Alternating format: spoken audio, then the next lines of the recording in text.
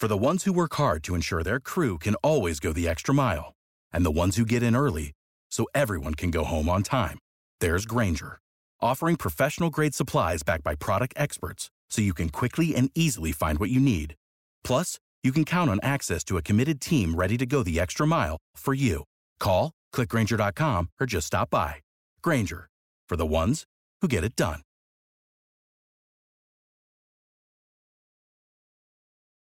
When you need mealtime inspiration, it's worth shopping Kroger, where you'll find over 30,000 mouth-watering choices that excite your inner foodie. And no matter what tasty choice you make, you'll enjoy our everyday low prices, plus extra ways to save, like digital coupons worth over $600 each week. You can also save up to $1 off per gallon at the pump with fuel points. More savings and more inspiring flavors make shopping Kroger worth it every time. Kroger, fresh for everyone. Fuel restrictions apply.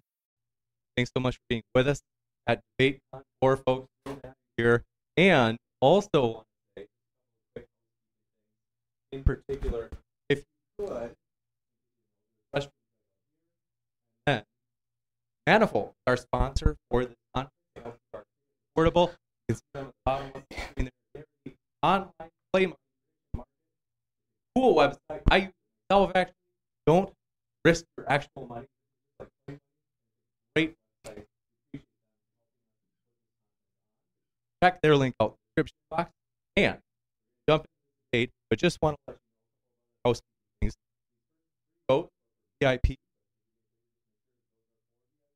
as well as we're going to jump into the opening statement. I want to say thanks so much for being with us, David and Issa. Issa, we're going to kick it over to you for your 20-minute opening statement. The floor is all yours. Okay. Well, I want to thank my colleague here, Dr. David Wood. So I will be taking the affirmative position, is the Prophet Muhammad or the Prophet of Islam. And I'm going to use this once. I'm not going to say it throughout the presentation because I think it gets old. Sallallahu alaihi wasallam, which means like peace and blessings be upon him. Is he a true prophet? Where can we find the truth in this space? And it's me. It's my name. So here we go. Let's begin. So let's start off. What is a true prophet? That's the whole crux of what we're talking about. What's a prophet? Like, what's a true prophet? How does it work? So when we think of prophecy, we can think of someone like Nostradamus, where you can get kind of this foretelling of the future. That can be a definition of what a prophet is someone who can foretell the future. And with the kind of prophets that I believe that we are going to be looking at today, that is an aspect that these prophets share in common, that there is an element of foretelling the future. However, we're looking at the kind of the archetype of the Hebrew prophet. This is how, in the defense that I'm going with, the prophet, a true prophet, is a prophet who fits under the archetype of the Hebrew prophet. So, what is this? Who is this Hebrew prophet? It's one who delivers messages that are believed to come from God. Just this is kind of a generic definition, so we can kind of understand what our terms are. Okay, so we're going to look kind of how, first we're going to also kind of shift into what is an Islamic prophet in conjunction with this Hebrew prophet. So there are two kinds of constructs within the Islamic tradition. You have the Nabi and you have the Rasul. So Nabi is actually, we can find that right straight from Hebrew, which is Navi, which is prophet. And a Rasul is a messenger. So in Islamic tradition, you have the prophets, similar to the corpus of the Tanakh, the Torah, Nevi'im, Ketuvim, the whole corpus of the Hebrew scriptures. There are like minor prophets and major prophets. So that archetype fits within the Islamic tradition as well, where you have kind of minor prophets and major prophets. So the Rasul fits sort of as the major prophet. So Jesus Christ, you could say Isa alayhi salam, or Jesus Christ, or Yeshua or Yehoshua, is considered one of these major prophets. Moses is considered, or Moshe, alayhi salam, or of blessed memory, is considered a major prophet, and the prophet of Islam is considered a major prophet. So something that we see with the prophetic archetype is we see wahi and ilham. And below, this is kind of, the message is an interesting film that folks should probably see. It's sort of like an Islamic Ten Commandments, in a sense. It's a big, epic film.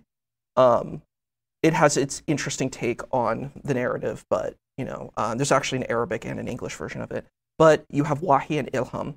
Wahi is inspiration, and people can have that across the board, and spiritual figures may have that, and ilham is revelation, which is what prophets receive from God. So what are the traits of these prophets? They are meant to be truthful. They are not seeking material gain. There's a divine call to action, and there's an obeying to the call to action. They function as mediators, and usually within this archetype, you see that the prophets are persecuted. We can see that like with the prophet Isaiah, Jeremiah. A lot of these, all these prophets usually face the prophetic archetype faces a degree of persecution as being a part of that, and there's a focus on prayer. And depending on your interpretation of the tradition, you can see all of this within the Prophet of Islam. There are other views which exist as well. I'm okay with the pluralistic space that there are other views that will not see this point of view, but this is a perspective and view that exists. Okay. So, looking at the prophetic connection between the Hebrew prophets and the Prophet of Islam, there's 124,000 prophets that are mentioned within the Islamic tradition, and 25 are mentioned within the Quran. There are, if we look at the Tanakh, you have, which, sorry, I didn't explain that perfectly. It's the way that how Christians would call the Old Testament, the Jewish community would call the Hebrew Scriptures, which is the Torah, which is the 5 books, the Nevi'im, which is the prophets, and Ketuvim, which is the words. So we see 48 prophets and 7 prophetesses within the Hebrew teaching. So we see that there's this narrative of multiple prophets throughout the tradition. Okay, so looking at the Hebrew prophetic timeline, we can see that there's this kind of very long lineage of the prophetic tradition, and there are kings. This map does not show us the judges. The judges can be a part of that continuum as well. So that's something to consider. So it's interesting because we have to consider storytelling and the themes of stories and narratives. So within the Islamic narrative, you're going to have multiple narratives within the history. There isn't just necessarily a linear narrative. So I'm showcasing within several of these spaces that there are different things that are focused upon, and how these things are viewed upon can vary. So we start off at 570, and you get the revelation at 610. The Prophet of Islam is born 570. And then the other map we can see starts with the elephant. There's a lot of different ways of how this continuum in this narrative comes. Like, it's hard to really convey all of it, so I'm kind of giving a snapshot here that we can see of what this prophetic narrative is of the Prophet of Islam. So the situation, how does this fit within the archetypal narrative that we see within the Hebrew prophets, is that he, similar to the prophet Abraham, kind of gets clicked into the tradition of monotheism, comes to the mountain of Hira. He goes out and is like a renunciate from the society, and he meditates there, and a revelation comes, and it's this propagation of teaching monotheism. This same kind of continuum we can see throughout the other prophetic traditions. I think the prophet Jeremiah is another perfect example of that. So this is something that we can see that fits this continuum. Okay, so looking at different timelines, we see different focuses. That's the point of how we do narrative and story-based telling in an engagement with all of these spaces. Okay, when we think of the prophetic continuation, what does this look like? The prophetic continuation is, it's an interesting thing because it's very hard to tie down timelines in this situation, because we're dealing with a spiritual history as opposed to a lateral historical narrative. Some folks like to use a literal lateral historical narrative. I think that's totally fine, but this is kind of an archetypal space of looking at that. And we could see throughout this type of continuum of how we get from Adam to the Prophet of Islam. So that's important to consider. So we as humans tell many stories. So this is the important crux of this situation. When we're looking at the Prophet of Islam, we're going to see many different stories of who this person is. We're going to see a story that can be in our modern day society, could be very highly charged, very negative to modern audiences. But we also could see a story of a narrative of a protagonist who is very positive and noble. And a lot of Muslims within the Muslim community hold to this archetypal figure, to this prophetic character within their lives. The question is, what makes someone a true prophet? What is truth in this space? How do we view what that looks like? And what I would say is, does this connect and have a continuation with the Hebrew prophetic narrative? And from what has been engaged right now, that seems to be that can be an argument that can be presented, that this is a space that can exist. And this is very important for those who are a part of the Muslim community and take that position of faith. So I think we can take a position of yes and instead of yes but.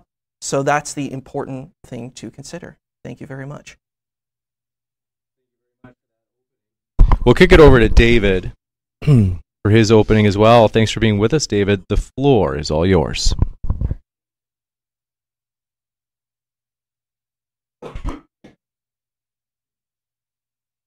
While we're waiting, I want to give you a reminder. If you're watching online, don't forget to hit that subscribe button. We have plenty more debates coming up today at DebateCon 4.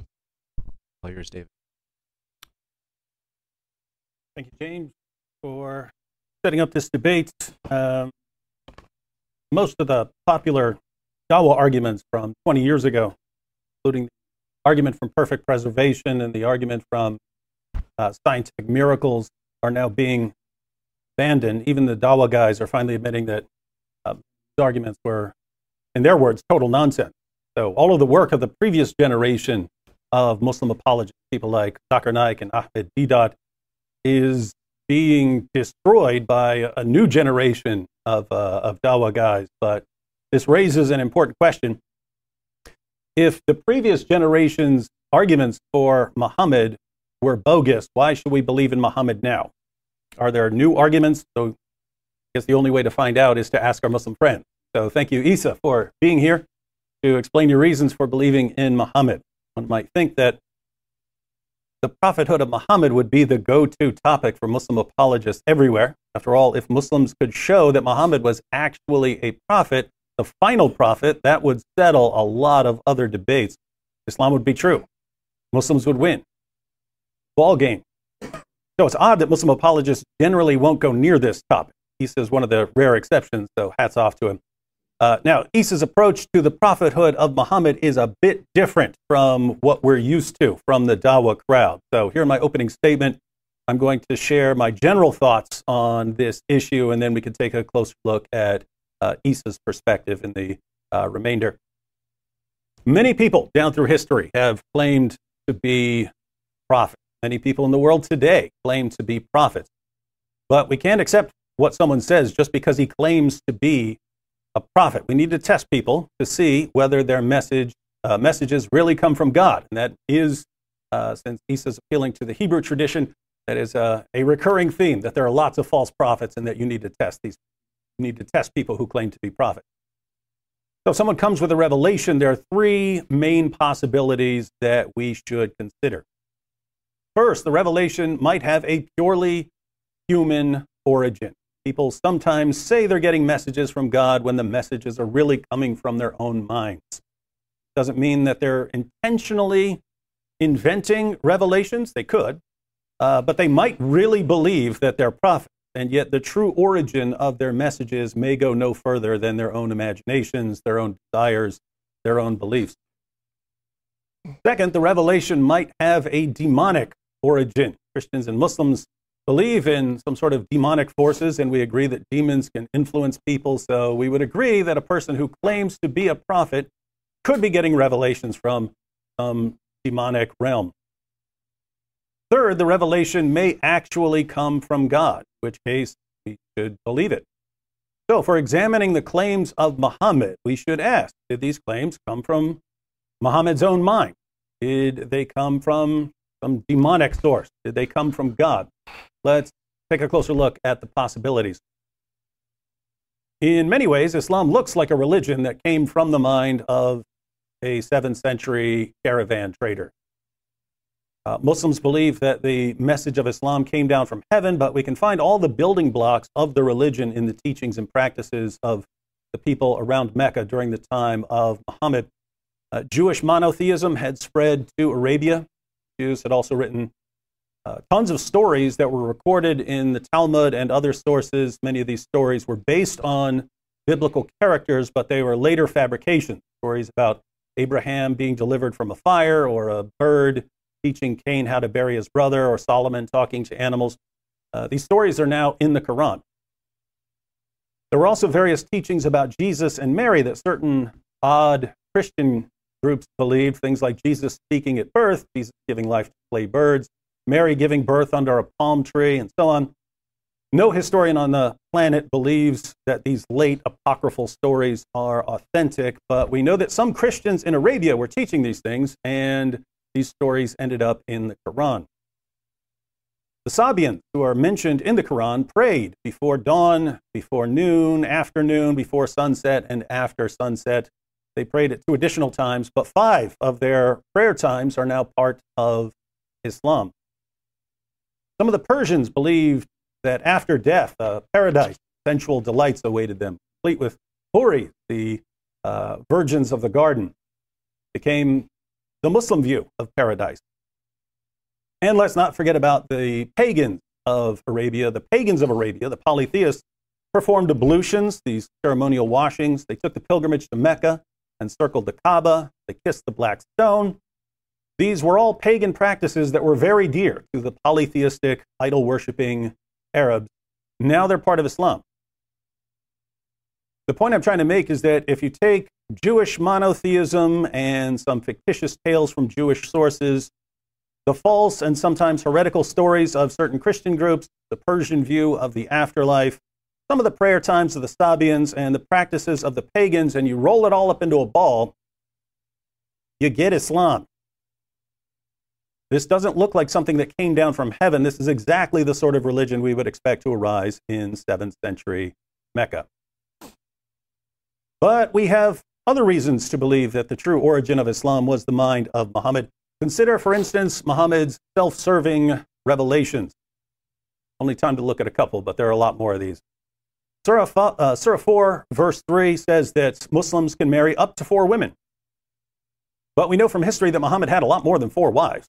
Kabeer says that Muhammad consummated marriages with 13 women. We also know from references in Bukhari that Muhammad had at least 9 wives at one time.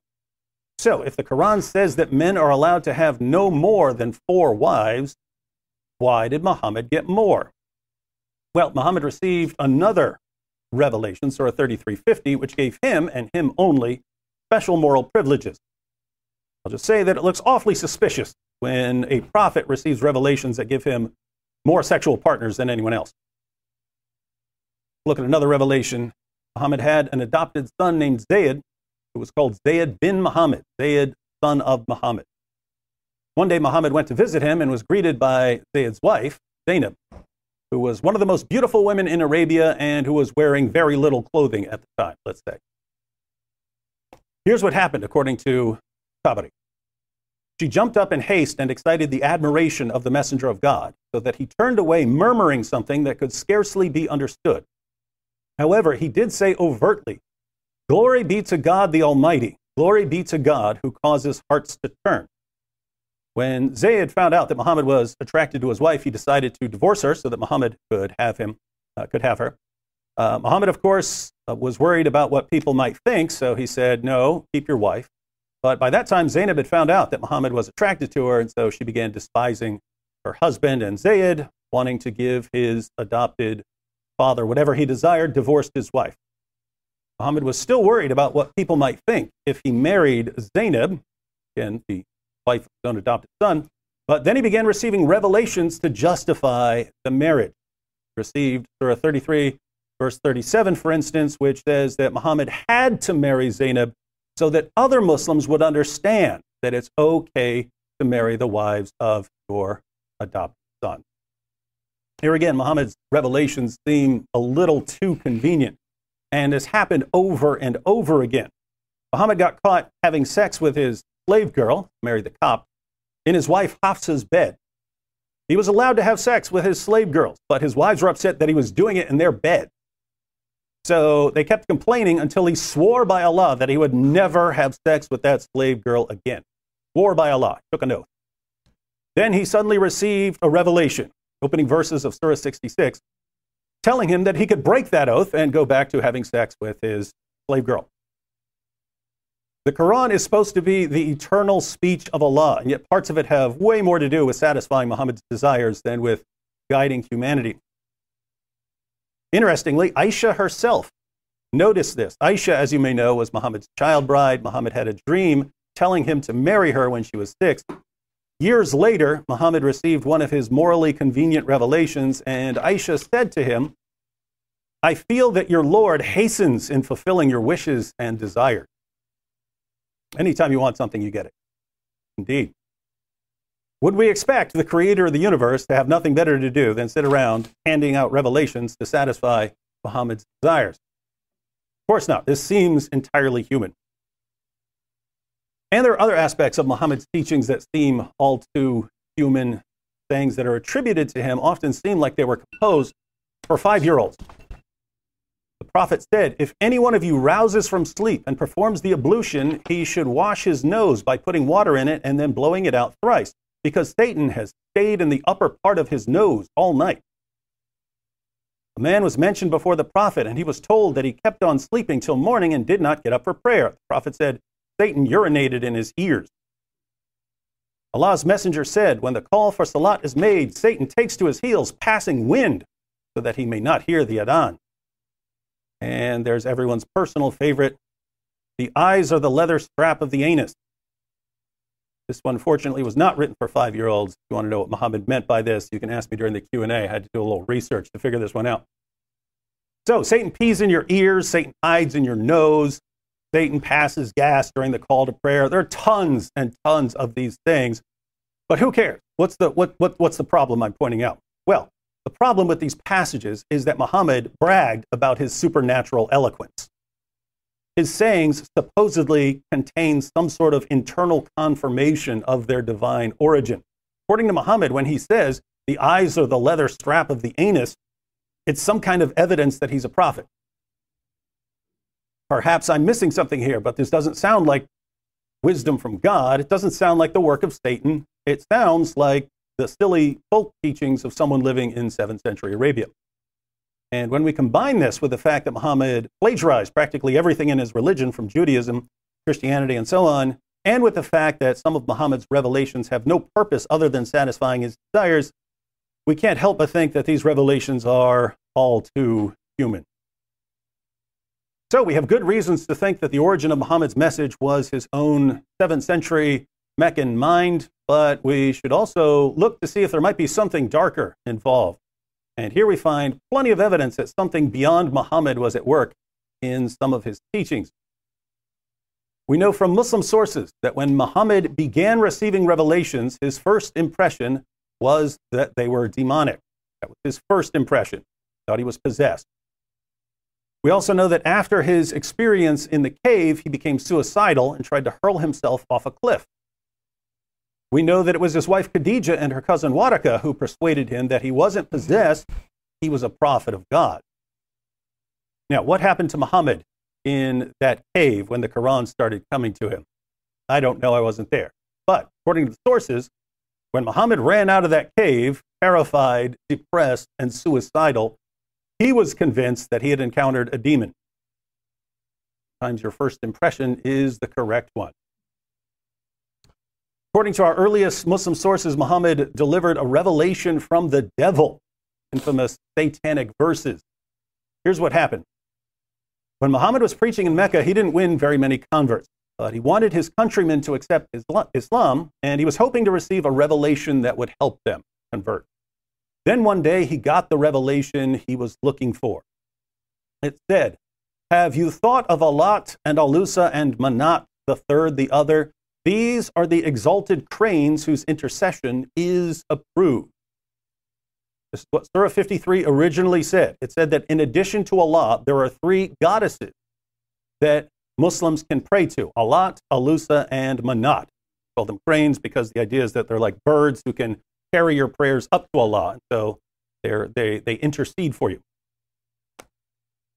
Muhammad delivered these verses to his followers. He bowed down in honor of them, and his followers bowed down with him.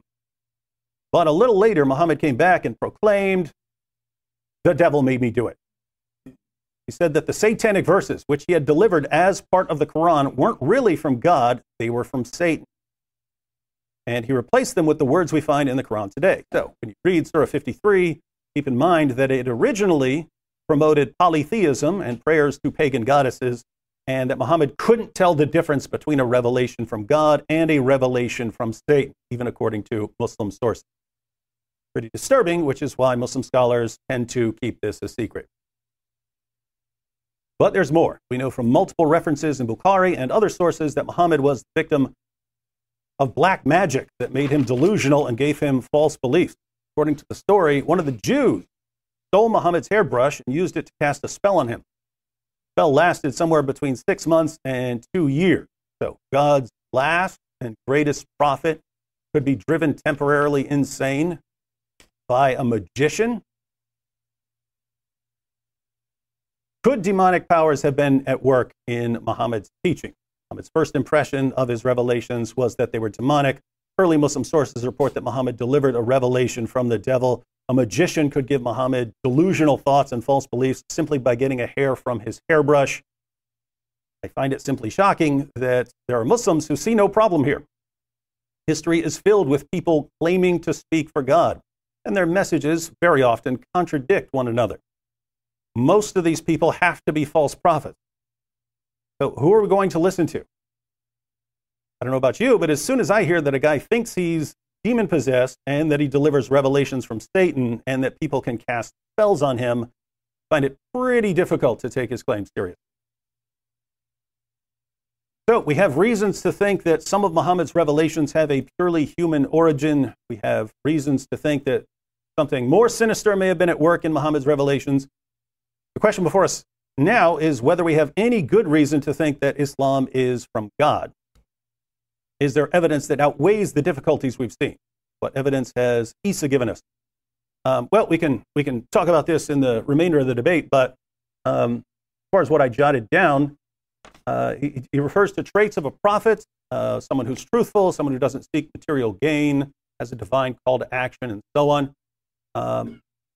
I think you could point out these traits in a lot of false prophets as well. So I'm going to need a little more than that. And even if you have reasons to think that they're not being truthful and so on, their followers are generally going to say, no, they're being truthful. So we need a little bit more on how to distinguish someone who simply claims to have these traits versus someone who actually has them. And Issa says that Muhammad is the sort of continuation of the Hebrew prophetic narrative. And that's partly correct in that you have a lot of similarities in doctrine and practice between Muhammad and the Old Testament prophets, let's say. But Muhammad is claiming to be a continuation of it. So Muhammad comes along. You can see why some Jews and Christians might have been happy, especially at first. Like I mentioned Waraka. Waraka is some sort of odd Christian back then. And he thinks it's great when Muhammad comes along and starts telling the polytheists of Arabia that they should believe in one God and that they should believe in the Old Testament prophets. And so you can see why people might be persuaded by this and why Issa might think it's important to point out that Muhammad is a continuation of the Hebrew prophetic narrative. The problem is that Muhammad kept talking and talking and talking. So he's contradicting the Hebrew prophets left and right. He's contradicting Jesus over and over again, while constantly claiming that their scriptures affirm him as a prophet, even though those scriptures contradict his core teachings. I'd be happy to go through plenty of that. So I just think you're going to need a little more than saying he's the continuation of these prophets. Joseph Smith would claim to be a continuation of these prophets. Lots of false prophets would say, hey, I'm part of that prophetic line. In fact, if you're almost any false prophet in most parts of the world today, you're going to be claiming to be the successor of these earlier prophets. So you're going to need more than that. And so putting all of this together, we have good evidence that some of Muhammad's revelations had a purely human origin. Islam just looks like a mixture of apocryphal Jewish teachings, apocryphal Christian teachings, and pagan practices. It looks like something that came from 7th century Arabia. Many of Muhammad's revelations have no purpose other than satisfying his desires. Aisha herself noticed this. I'm not inventing this. At the same time, we've seen that maybe there's something darker at work in the formation of Islam. Muhammad's first impression of his revelations was that they were demonic. They caused him to be suicidal. Muhammad delivered a revelation from the devil, not according to me, according to Muslim sources. And according to Muslim sources, he was a victim of black magic, not the sort of guy I'd trust as the final authority in matters of religion. What evidence do we have that outweighs these difficulties? Well, simply claiming that he has the characteristics of a prophet and that the continuation of this prophetic line isn't going to do it, because that's what almost any prophet nowadays would say. And so Issa's a very nice guy. He's a much nicer guy than almost anyone I've ever debated. But Issa being a nice guy is not a good reason to believe in Muhammad. All right, we're going to kick it into a 12-minute rebuttal period. We're going to give it over to Issa. The floor is yours. 12 minutes to some of what you just heard there. Well, thank you, David. That was definitely intense. There's a lot of things to cover there. Okay, so I'm going to try to cover all of these aspects as best I can. So in the beginning of David's position, we heard about the arguments of older Dawagandists or Da'i, people who are propagating Islam, which is an interesting thing because in Islamic tradition you have different kinds of movements. You have folks who are kind of taking that movement, and you have people who may be doing more inner work. But it's interesting that there's a community, and so the community who is trying to propagate have a certain kind of narrative of what they're trying to get at. I don't think that is where I'm going to go with it. We can see the situation of that, how the newer generation takes a different position than the older generation. I do think it's interesting to consider the points of scientific theory. I find a lot of problematic elements of trying to connect religion to science. I don't think that works, and that's why I would never debate, is religion scientific? I think they just operate in different operating systems, so I don't think that those two things work. There's a new approach. I'd love to hear more about the new approaches of the folks who are taking that position. And also David brought up the point that there are a lot of people who claim to be prophets. How do we know what's a true prophet and what's not a true prophet? And I think that's a really difficult question. How do we say, is the Mormon prophet not a prophet? To Mormon folks, he is a prophet, and to people who are not Mormon, he's not a prophet. So this is an interesting question. So I would kind of take the position that the Prophet of Islam is a prophet to Muslim folks. It's hard to say, again, if you're taking kind of a pluralistic position, it's going to be difficult to say, hey, there's this absolute truth. And I think that the people who take that position, the Dawagandists or the Da'is, their folk, this kind of position is that they are exceptionally correct. I'm not taking that position. I don't think that I don't even see the validity of that. A lot of folks who take that position have never even explored other alternative positions, so I don't even see how one could take that position, but it's an interesting thing to consider. The next thing is the three possibilities: human origin, demonic origin, and may actually come from God. Yeah, this is interesting. I would say there's probably lots of other origins too, but going to these kind of elements, taking these three elements that a person basically constructed religion, they just made it up. It's possible. It's an interesting thing. What is the litmus test? That's an interesting question. What is the litmus test to prove any of these situations? And I think you're going to have multiple litmus tests, multiple kinds of tests that you could do, and depending on what your framework is and what your, cosmology, ontology, all of these types of frameworks you use, you may come with different positions on it. It would be interesting what would be our litmus test of trying to prove these situations. Is it self-serving? Well, this is interesting because the narratives that we've heard from David are really kind of our more traditional Ahl Sunnah wal Jama'ah, or your Sunni narratives, which is your traditional kind of hadith, which there's like 30,000 hadith. There's so many. The hadith corpus is insurmountable, and there's some repetitions within, and the system in of itself is based on transmission. We don't necessarily know about veracity of information within the hadith tradition, but if this is an important framework for folks, I say have at it for the folks who utilize that framework.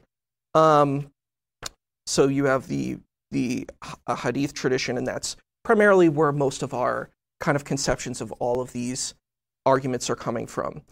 And that's the difficulty. It's a very difficult thing to kind of look at. Another element is, who were the folks in ancient Arabia? This is another difficult situation. I'd done research in this. Actually, the ancient Hebrews, I did a whole research element of, was Gordon Newby has a whole book on the Jews of Arabia, and it's very complex. It's very difficult to know how these Jews are, because even if we look at ancient Hebrew traditions, let's say if we look at the first century of Jews, or Israelites, Hebrews, whatever term we want to use, we see that there were different kinds of narratives. You have the Sadducean or the Sadducee position, the Pharisaic position, or the Perusian position, and the Pharisaic position kind of is the most position that Jewish people have to this day. It's interesting. There's these interesting narratives. What is meant in the Quran by what is a Jew? I think this is an interesting question to ask. What are these archetypes? So what I would present is that the Quran is a spiritual text as opposed to a literal historical text that is, narrative-based. And I think that's how we should look at any spiritual text, is that we look at them as spiritual texts and try to understand them through that lens. If we want to take the archetype of the historical narrative, we can do that as well. But I think it's important to try to place ourselves in the way that others think. Also, we have to look at our modern state of affairs. We live in a predominantly, kind of the ethos that we live in predominantly now is a Protestant Christian lens. So a lot of folks are influenced by this lens. So Muslims are also influenced by this lens. So it's interesting because I've heard from conversations with Dr. Wood where he engages other folks. There's this point that they're like, well, we believe in the Torah and we believe in the Gospels, but now they're no longer relevant, which is a really interesting position to take, because if you take that position, you face a whole theological crisis. You could take a spiritual perspective saying, these are spiritual texts, I don't literally understand them.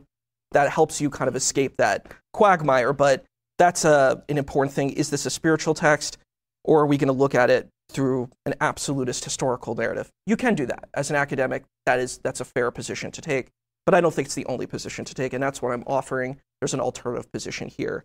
There's different kinds of things like the bringing life to clay birds and the delivery of Abraham, the prophet Abraham. It's an interesting thing. How do these narratives come about? I would say, is that necessarily a bad thing? Is that a terrible thing to have a situation where you have a conglomerate approach? If we look at the Ark of the Covenant, for example, there's definitely Babylonian fusion and effusions within that. I don't think there's anything wrong with that. I think that that's a part of humanity, is that we dialogue and these things interconnect with each other. I don't think that dismisses that someone could be a prophet. It just depends on your archetypal spiritual narrative. Yeah, the point on the stories of the caravan trader, that is a position one could take. I don't think you have to take that position. It's all about what narrative and archetypal space you want to take on this. So that's one position one could take. There's definitely other positions too. Again, talking about the Persians, ceremonial washings. Again, I don't think that that's necessarily a problematic element. I think that's okay if there's imported elements. And kind of a fusion of stuff. Self-serving revelations was another point that came up. I had a response to this because you could there's a chapter in the Quran called Abasa, which is he frowned, which is actually in that particular surah. If one wants to take that approach, the Prophet of Islam is actually, what's the word that I would use, is kind of challenged on his approach of who he is engaging with. So it's not like every verse is completely self-serving. So I think I don't know if we want to take that kind of absolute approach because there is a response for that. So that engages the self-serving elements, Zayd, and yes, the Issa situation, which wasn't brought up, but that you could have that too, I guess. And the Maria the Copt, yes. And the eternal speech. I think this just depends on people's theology. What is the theology people want to take? I don't think you have to take this absolutist Islamic approach where you have to say, this is absolute. And I think that that's unfortunately a space that folks take. They say, well, this is absolutely the way it has to be. And what it is I think it's a tribalistic response. It makes people say, I am the chosen one, I'm the best, I'm the greatest. And they've, again, as I had said before, reinforcing and reifying that original position, people want to be special. They want to be chosen. And I think that type of narrative allows them to be chosen and special. They have a lot of these folks who say that the Torah is corrupt. Have they actually read the Torah? No. Do they learn Hebrew? Did they take time to learn ancient Greek? No, they didn't learn any of these things. They didn't do the work. But they want to do it because they were born in the right family at the right time in the right space. So I don't know if I would say that condemns the Prophet of Islam. I think this is just one interpretation of who the Prophet of Islam may be. Yeah, so I mentioned Surah Abasa. Morally convenient, yes. Okay. So then going to the demonic approach.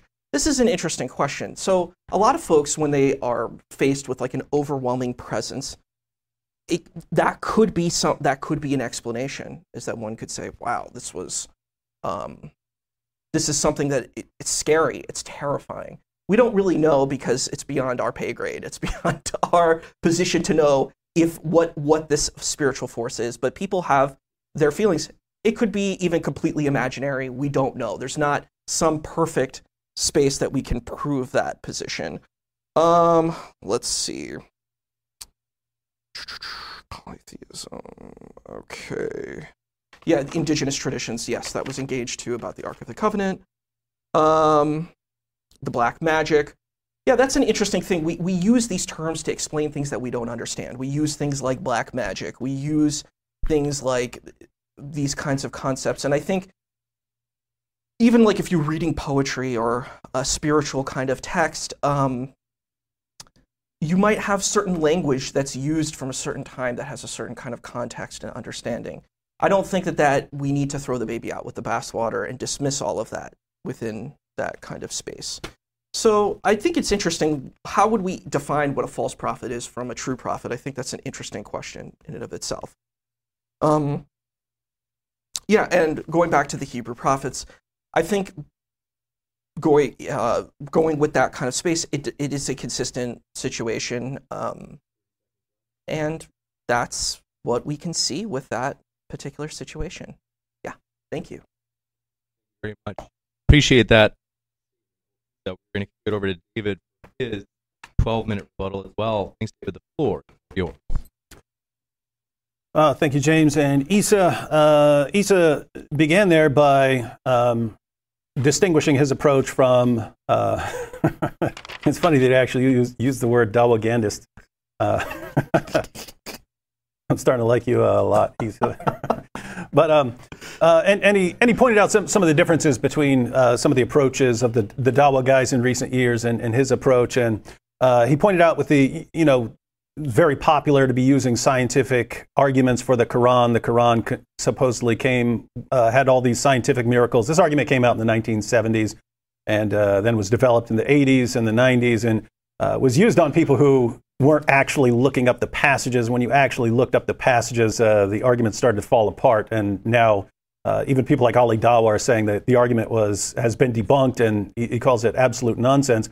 But I would actually agree with Issa that this probably shouldn't have been an argument to begin with. And it's one thing where I would actually, I assume Issa would have the same perspective here if he's interpreting this as for the spiritual message. When I was looking at some of the scientific miracles arguments from the Dawa guys, it was almost like they're ruining the passage, because some of the passages had an important meaning that gets completely derailed once you start looking for the scientific accuracy. So in the famous passage about embryology, you had the Dawa guys, they try to show that this lines up with modern embryology. It doesn't at all. But when you take it down that road and start examining it scientifically, you miss the entire point of the passage. The point of the passage was about people who deny the resurrection. It says, you deny the resurrection because you don't think God can put you together again after you die? Do you know how God put you together at the beginning, at first? And so the point was, it's pretty amazing that you were put together at all. You shouldn't find it too unbelievable that God could put you together again. So it was a perfectly interesting point, which any theist who believes in a resurrection could agree with, and it gets completely derailed by taking it down the scientific route.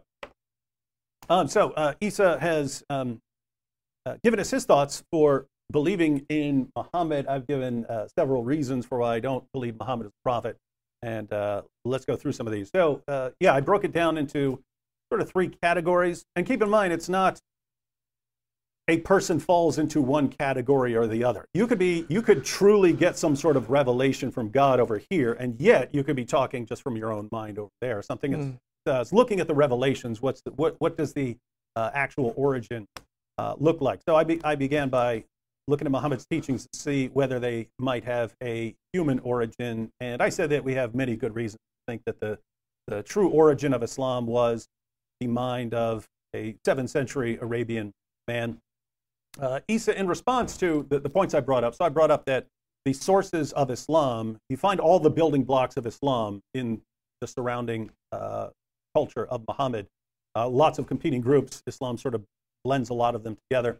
I pointed out that there are self-serving revelations and a lot of silly teachings. I wouldn't think the silly teachings are really a problem, except for Muhammad claiming that his saying has some sort of supernatural eloquence. Issa points out that I'm relying primarily on the Sunni tradition. That is correct, and I am open to other views, and I'm more open to other views on Islam than I used to be. My thoughts generally come from Sunni sources. I used to think it's obvious that Sunnis have the most correct Islamic position. You're talking 80 to 90% of Muslims in the world are Sunni Muslims, and it's why did Islam make this? Why did Islam have this big impact there? Why is that the dominant position? Whereas in more recently, I've come to think that the Sunni sources are very, very problematic in a lot of ways. They're extremely late. So the main sources, Sahih al-Bukhari, Sahih Muslim, you're talking 2 centuries after the time of Muhammad. I used to think that, they're probably doing a good job retaining that information for a couple centuries. The closer you look, you find out they're inventing stuff left and right back then. The difficult methodology, trying to figure out what you can take seriously and what you shouldn't take seriously. But just to give everyone an idea, for anyone who's new to this, you have people who are completely skeptical of the Sunni sources. In other words, on a scale of 1 to 10, their skepticism is 10. They don't trust any of it. If you go back like 2 years, I would have been like a 5 or a 6 on how skeptical I am of these sources. So I believe there's a lot of reliable information and some made-up stuff. But recently, this is Joshua Little, who believed that he was defending Islam from Islamophobes by attacking some of the information in Sunni sources to show that we shouldn't be using it because it's not actually reliable. But in his Oxford doctoral dissertation, he breaks down the Sunni historical methodology, and is way, way, way worse and sloppier and more deceptive than I was aware of. So now I'm significantly more open to Shia interpretations, Sufi interpretations, and so on, because the sources are way worse and way weaker than I'm aware of. So a lot of what I'm saying comes from Sunni sources, and so again, this would apply to the vast majority of Muslims who believe in those sources, but there is plenty of room for disagreement among Muslims, and so if you're a minority Muslim, or Shia or Sufi or something like that, you might be able to just reject a lot of what I'm saying and say, hey, that's Sunni, and don't. Yeah. So a lot of this will only apply to Sunnis. Issa says that we should be reading the Quran as a spiritual text, not just looking at it as a historical narrative, and that makes some sense, but there's another problem. If we're going to examine Muhammad as a prophet, then we have to know who we're examining, right? If we take a copy of the Quran and say, is this from God? It seems like we should know about the person who brought it. Otherwise, we just got a book that's just hanging out there in midair. In other words, if you're trying to discern whether someone is a true prophet or a false prophet, you would probably want to look at his life and the rest of the things he said and so on. And so I'm not quite sure you can treat something just as a kind of spiritual text without examining Muhammad's life. But where are you going to examine Muhammad's life and say, is this a guy we should believe in? How are you even going to the Quran and having any clue what a lot of it is talking about? Lots of the Quran you cannot understand without going outside of the Quran. The Quran says that Muhammad is your pattern of conduct. The Quran doesn't say a whole lot about the life of Muhammad. You have to go outside of the Quran to see what your pattern of conduct is. There are all kinds of passages in the Quran. You can't understand what these passages are about without looking at the historical background. And so we kind of need these other sources, but we're kind of getting to part of the problem here. Most of what we would look at would be Sunni sources that come from 2 centuries after the events to try and understand what the Quran is even saying. And so if we're not taking those sources seriously, then it's not clear why we're going to have any clue what the Quran is talking about, some of the, even if we're just interpreting it spiritually. So how else we're going to examine Muhammad's life if we're not going to the sources, the only sources that we have on his life? Issa says that the Quran, drawing on apocryphal sources or the surrounding stories of his time, wouldn't mean that the Quran is wrong. I actually agree with him here. I actually agree with him on this. It's not the normal Muslim approach. A normal Dawah guy would be horrified at what Issa just said. There are exceptions. Kabeer Ali. I was in a debate with Kabeer Ali, and I was bringing up some of these passages where we know exactly where the passage comes from. We know exactly the source where Muhammad was getting a story, and it's not an accurate source. It'll be a source from like the 5th century or something like that, and Muhammad tells the same story. So we look at that and say, hey, you got a problem here. Your prophet's plagiarizing false stories. But Kabeer pointed out, and again, this would horrify the vast majority of especially Sunni Muslims. Kabeer's response was, look, if someone's preaching or something like this, and he just, the Marvel movie is out, and he says, hey, it's just like the Hulk when the Hulk does, could you do that and be, using that for a message to someone? At the end of the day, I say yes. So I wouldn't think it's a terrible, terrible problem, even if Muhammad is using sort of apocryphal sources. It would be a problem for the way lots of Muslims interpret their sources. But Issa is saying, no, it's okay. It's okay to even use some of these apocryphal sources. Even if they are not correct, you can still use them for the message or something like that. I don't actually have a terrible problem with that.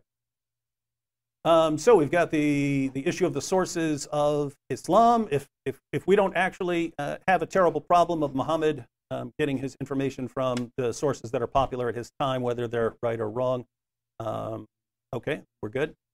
As far as the self-serving revelations, Issa's main response here was that not everything in the Muslim sources was self-serving towards Muhammad.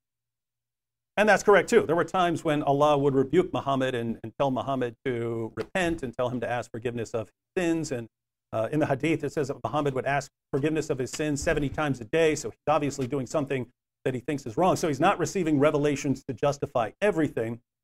But I don't think this is enough to to deal with some of these issues. In other words, to say that someone is receiving self-serving revelations, you don't have to say that every single revelation he ever received is self-serving, something like that. Some of these really, really look problematic. Again, Muhammad swears an oath by Allah. I will not have sex with that. Well, I will not have sex with that slave girl again because I disrespected you, my wives, by doing this in your bed. So, in a sort of punishment to myself, I'm not going to have sex with my slave girl again. Are we good? Yeah, we're good. Hey, wait a minute, I got a revelation. It's in the Quran, Surah 66, verses 1 to 2. Allah says, hey, I didn't tell you to make that oath. Tells him it's okay to break it. That looks really, really suspicious. And again, this wouldn't be a complete deal breaker. You could have a problem with this and then have that problem outweighed by other considerations. In other words, you could have that kind of problem, and then Muhammad does this awesome miracle that sort of confirms that he's a true prophet, something like that. So these are things that could be outweighed. My question is, what is it that outweighs these problems? Because I look and I see problem after problem after problem after problem after problem, and I never see the evidence that outweighs the problems. And so we've got the spiritual issues. We've got Muhammad thinking that he was demon-possessed. To be fair, I do think there are ways around that sort of thing. If Muhammad's just freaked out and he doesn't know what's happening, he could interpret this as him being possessed and just be wrong and then find out later. So you have things like that. The satanic verses, not so much, because the crux of that story is that Muhammad actually couldn't tell the difference between a revelation from God and a revelation from Satan. That should be pretty scary. Hey, I'm a prophet. By the way, I can't tell the difference between a revelation from God and a revelation from Satan. Okay, then I don't know how to distinguish you between whether you're a true prophet or a false prophet. The black magic and so on. Again, you could say, with the black magic that Muhammad is just, Muhammad doesn't know what's going on and he thinks it's black magic. You could work around these things, but the core problem still remains. You've got all of these problems. The question is, what is there to offset these problems and make us think that we should believe in Muhammad as a true prophet? I still haven't seen it. All right, we're going to kick it into an 8-minute rebuttal period for Issa. So, Issa, floor is yours. Wow. So I have to thank David. We were definitely affirmed on many different spaces. I definitely take a different approach than the usual approach. But I think every approach is not going to be perfect. There are going to be flaws in every kind of approach to this. As I had brought up before, folks will say, well, the traditional Sunni approach is the best approach, but then what do you do about the Torah and the Gospels? You can't just utterly reject them and then say in your creed that you believe in the books. That it just doesn't work. The puzzle's not coming together.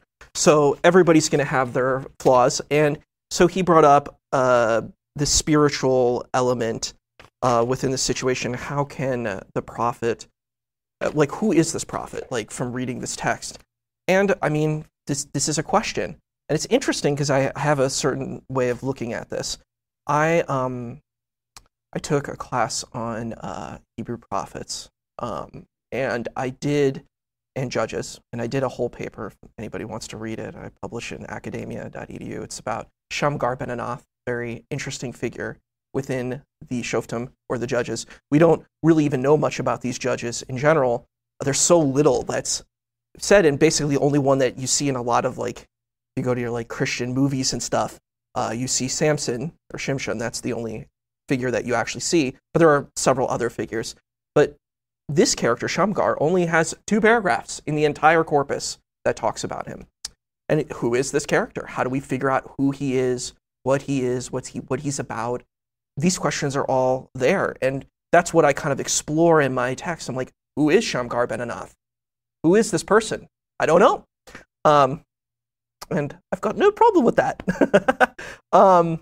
But Shamgar ben Anath has 2 paragraphs, and if we don't know much about who the Prophet of Islam is, I don't know if that's a problematic space. I don't know if that actually hurts our understanding or our engagement. I think each person has their own engagement with spirituality and religion. If you're a Christian, you have your own engagement.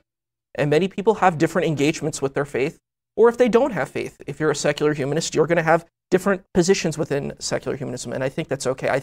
I take the position of pluralism and perennialism. I think that people can have different points of view and different perspectives, and they can coexist.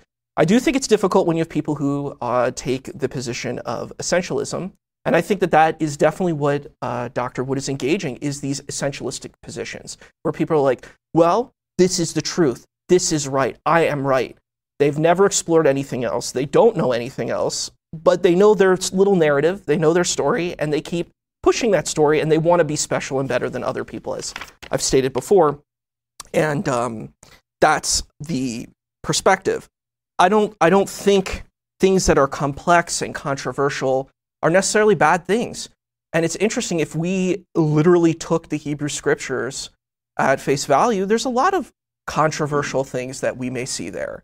You know, we can see, you know, the story of David, funny enough, talking about David, King David, Prophet David, depending on your faith tradition. It's an intense story. It's not an easy story.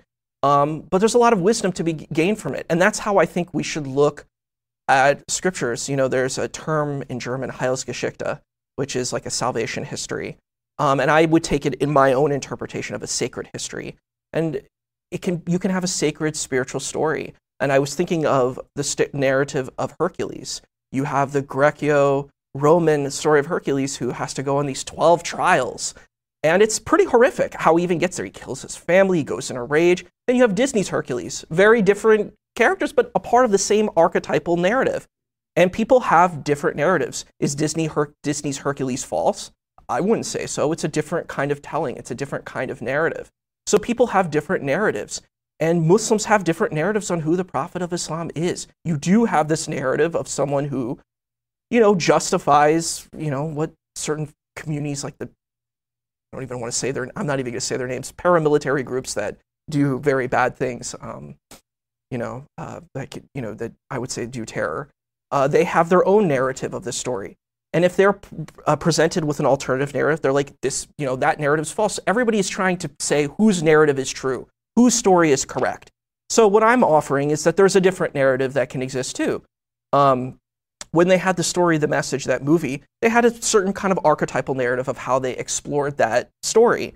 And I don't think these stories are wrong. I don't think it's wrong to have alternative narratives. I think it's difficult when you take a hyper-essentialistic one. Excellent. We're moving into for David, right? All right, correct. All right, just double checking. All right, Dave, floor is yours. 8 minutes on the floor. Good job. Sir. All right, so we're in we're wrapping up our second rebuttals here. Let's see where we're at evidence-wise. I laid out a pretty simple case. Someone comes along claiming to be a prophet. There are a lot of people down through history making those kinds of claims and run into some really bad problems. You just believe anyone who comes along telling you that he's a prophet. You're basically begging to be a victim if you're just going to side with anyone who claims to be a prophet. So we need some sort of criteria in place for distinguishing a true prophet from a false prophet. And fortunately, if you have a lot of information about someone, you can start to examine him. Didn't know anything about someone, he comes up and he says he's a prophet, you might not know what to believe. If you've been following him for a while, or he's got an entire community around him that's been recording things that he's done, then you have better ways of examining him. And when we examine the life and teachings of Muhammad, some things start standing out. So things like Muhammad receiving revelations that don't seem to have a purpose other than getting him out of some moral condemnation at some particular time. People don't realize how obvious this is in the Muslim sources. So I mentioned Muhammad's relationship with Zaynab. Muhammad had an adopted son. His adopted son named Zayd. Zayd has a wife, Zaynab. Muhammad sees her. He's attracted to her. Zayd eventually divorces Zaynab so that Muhammad can marry her. This was considered bad. It was considered bad because they didn't draw a clear distinction between an adopted son and a regular son. So that was almost on the level of incest for the surrounding culture. You're taking your adopted son's wife. What in the world is going on here? I mentioned that Muhammad received Surah 33, verse 37, where Allah tells him, breaks it down to him. He says, Muhammad, you have to marry this woman. You have to. Why? Well, so that other men understand it's okay to marry the divorced wives of their own adopted son. Now notice, how many people struggle with that? How many people down through history struggle? Should I marry the wife of my own adopted son or not? Doesn't seem like a terribly important issue. But this is amplified because Muhammad also receives, in order to justify this relationship, he also receives Surah 33, verses 4 to 5, which, in order to completely justify it, abolishes adoption in Islam. So think about this. The final straw in justifying Muhammad's marriage to Zainab was to abolish adoption in Islam. Now, according to Surah 33, verse 37, why did Muhammad need to marry her? So that people would understand it's okay to marry the wives of their own adopted sons. But then Muhammad also receives a revelation saying there is no more adoption.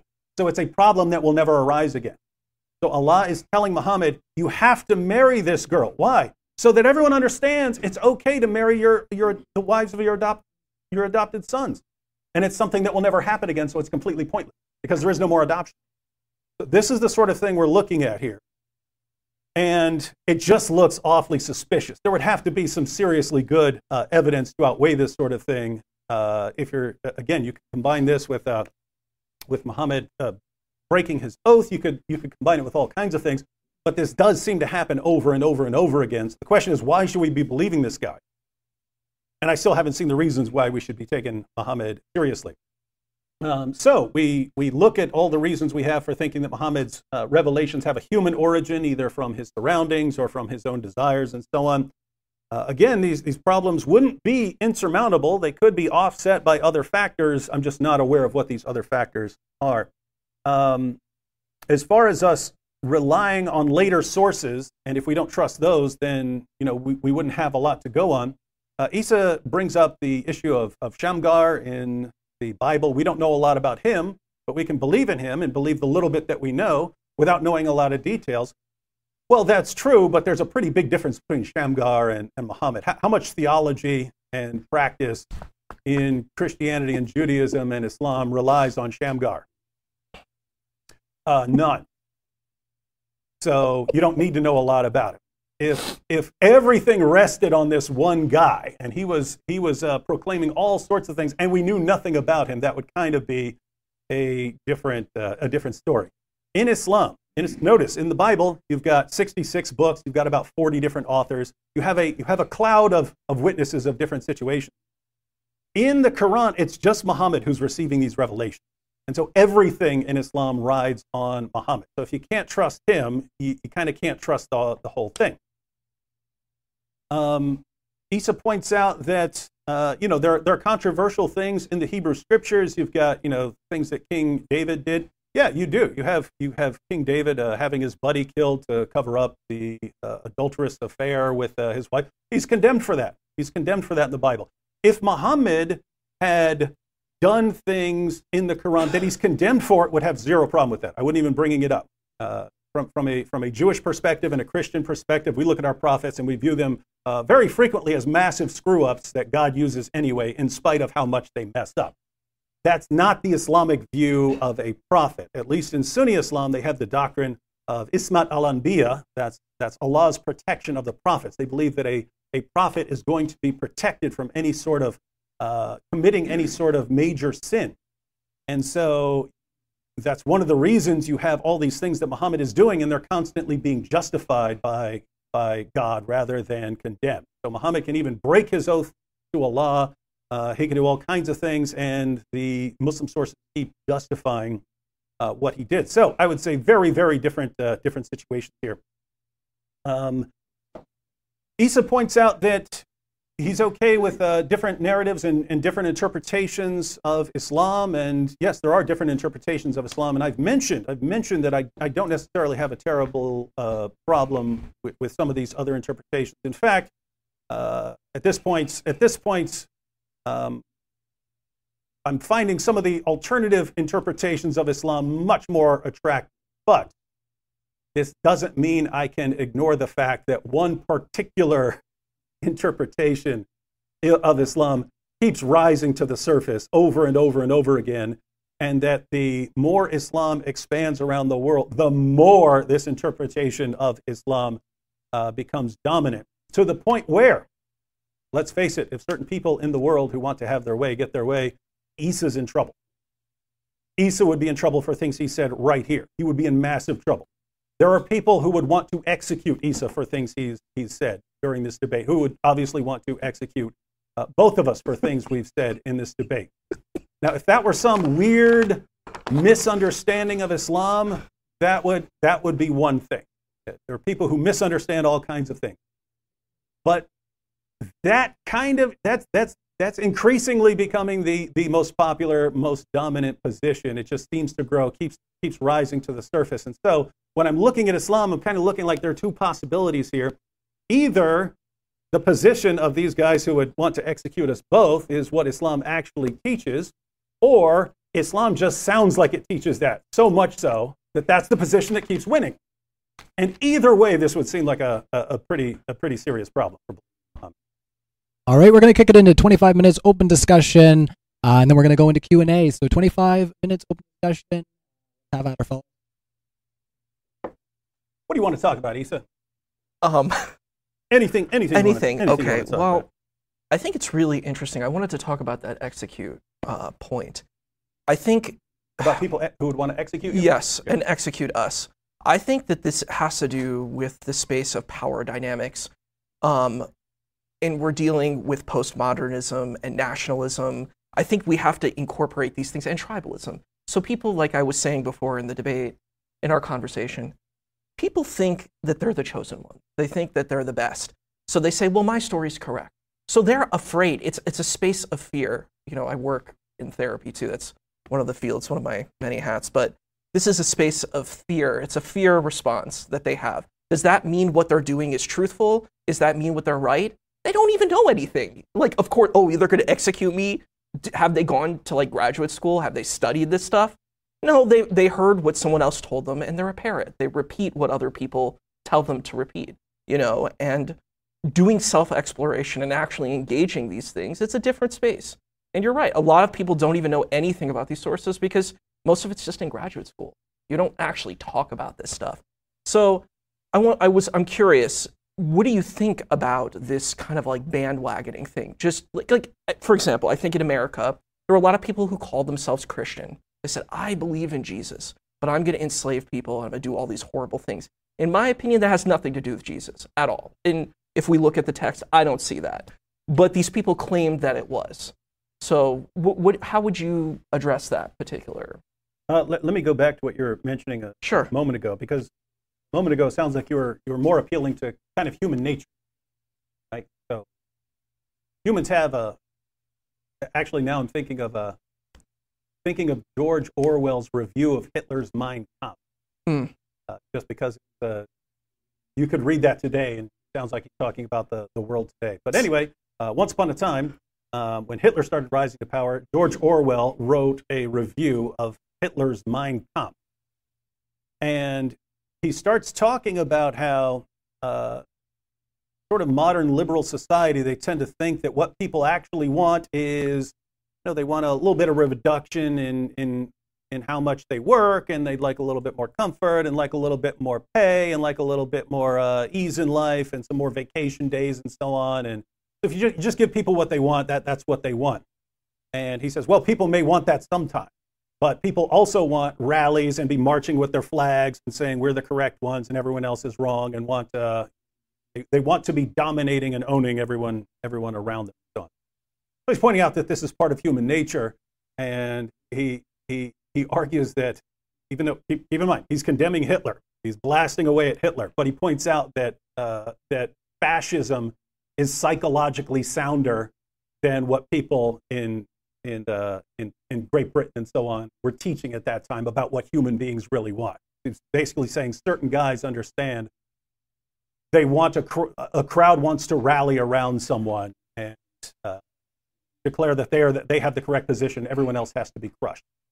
So you can see that whatever your position is, there are going to be people in your position who want to do that. We have to go out and destroy everyone else and refute everyone else and own everyone else and so on. Taking that point, you could say that there are people in the Islamic tradition who are like that. And so you've got the Dawa guys, and the Dawa guy will stand up and say, I'm gonna rescue us from all these people who are criticizing Islam. I'm going to destroy them all. And people will rally around him. So you'd say, that doesn't necessarily have to do a lot with Islam. The problem is, that sounds exactly what I read in the Muslim sources. If you go through the life of Muhammad and you go through the Quran, it really looks like you have this 3-step process where I'm not inventing this. This is what Muslim commentators say. I don't mind if it's fine. I like what he was saying, but I don't mind. We don't need your input, James. We don't need your input. We're having a fine conversation. Yeah, you're right. Yeah. I fed it in his ear. Yeah, let's go. I'll wrap it up. What was I talking? So it really looks like in the Muslim sources what you have is this, when Muhammad was the persecuted prophet with like 100 to 200 followers in Mecca, the message there was peace and tolerance. Once he had more supporters and had formed more alliances, then it changed to, we'll fight, but only if someone else is doing something first. So the message changed to kind of defensive jihad. Then once he's the most powerful force in Arabia, then it changes again to one of offensive jihad. Fight those who do not believe in Allah. Fight those who do not believe in Allah. There you're fighting people because of their beliefs. You have passages in the Quran. Surah 4, verse 65 says you have no real Islamic faith until you make Muhammad judge in all disputes that you have, and you have no resistance against any of his decisions. That's in the Quran. You can't say that's some later Sunni source. The Quran says you're not a real Muslim unless you have no resistance against any of Muhammad's decisions.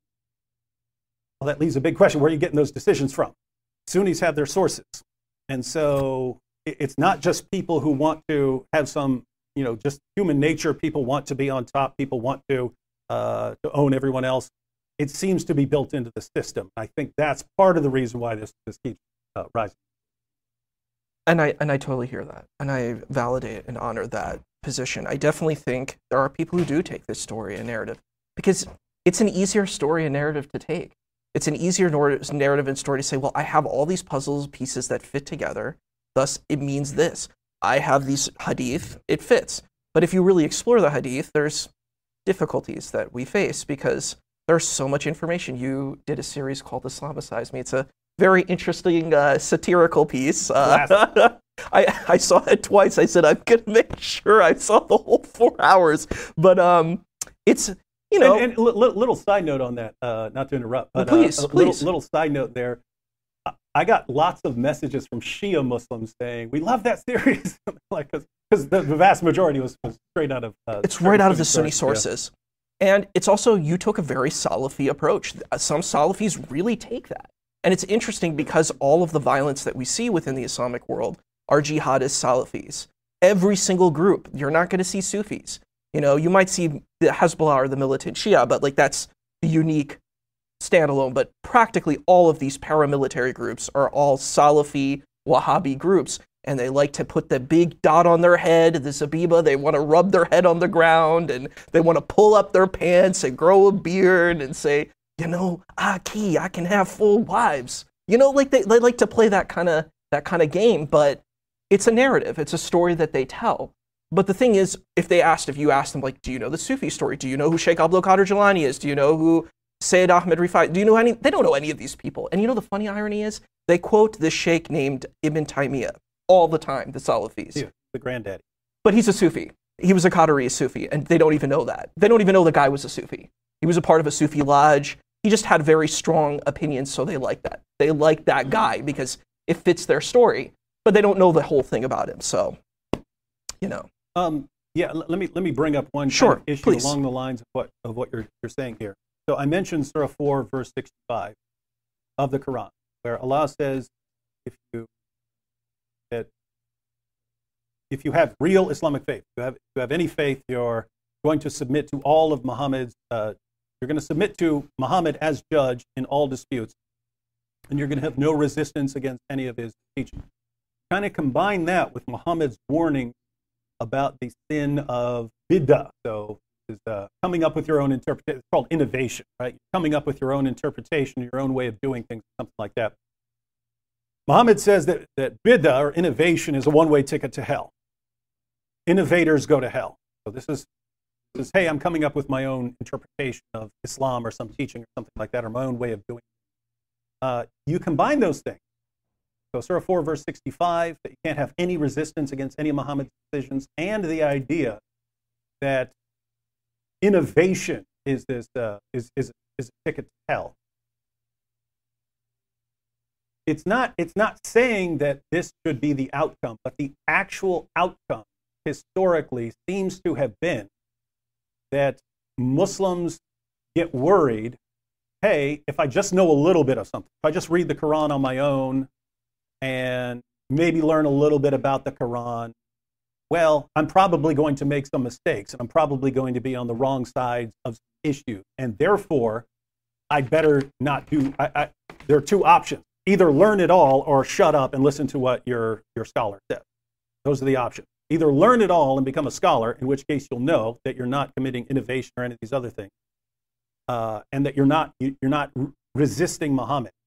So either learn it all and become an expert, or shut up and listen to the expert. And so the tendency, and you can see this in the Dawah community, there will always be one Dawah leader and then a group of followers around him who don't know anything except listen to the Dawah guy, right? And they stand around him. You know I'm right? Right? There was always like that. There's the Dawah guy, and then there's his followers. His followers don't know anything except just what he tells them. But anyway, the point is that seems like a problem that arises from within Islam. If you're being warned, hey, you can't have any resistance against Muhammad's teaching, and you can't come up with your own understanding, and therefore, notice if you are just trying to interpret the Quran on your own, and you can't understand what the Quran is talking about without looking at the historical background, which you get from the commentators or from the hadiths or something like that. Therefore, you have to know all these sources to understand what the Quran is saying. Anyway, the point is, it seems like this situation is arising from Islam. You know what I mean? I definitely think it's an opinion that we see within Islamic tradition. And the thing is, it's like I had mentioned before, it's like postmodernism. People are trying to kind of unify under a banner. But it's interesting, even if we take Sunni traditions, what does the Ahlus Sunnah wal Jama'ah say about this? They say there's 73 groups. So which group is right? Well, I don't know. What about the Khawarij? That's another group. They said these people who look like they're super Muslim, but they're actually bad people. You have these in the traditions too. So how about if these people don't even know if they're right? Like, people are diving into an absolutist position, but even if they're taking their position, they fail. They fail their own position. And it's the same thing with the literalistic approach. And I think you fairly put Hakakichu to task, and you put his feet to the fire, and you should have, where you said, is the Torah and the Gospels, are they corrupted? It's not in the teaching, but your literalistic teaching says it is in the teaching. So which one is it? And if you want to say that it's not in the teaching, you face a huge crisis of faith.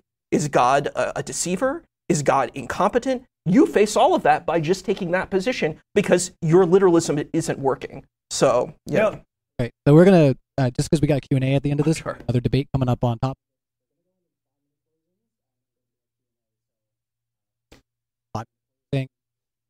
Who went? I went first, so... No, so, you're good. You're good, brother. Who would be first? So, you're using the European system. That's fine. Canada. Yeah, you betcha. Okay, maybe they have. Yeah, in America, it's whoever goes. I'm not sorry about that. You stay the same order throughout, and I noticed that in Europe they reverse it. Whoever goes first also goes last. But I'm totally fine with that. All right. So in my opening statement, I gave a quick outline of just my thinking on this issue. Just because it seems like a easy framework to keep in mind if someone's claiming to be a prophet. You could look, okay, is this guy saying he got a revelation from God? Does this look like something that came from God, or this guy's getting something from his own mind? Is he making everyone around him serve him and do things for him? If so, that looks suspicious. I would need some good evidence that this guy's actually a prophet. So you have issues like that.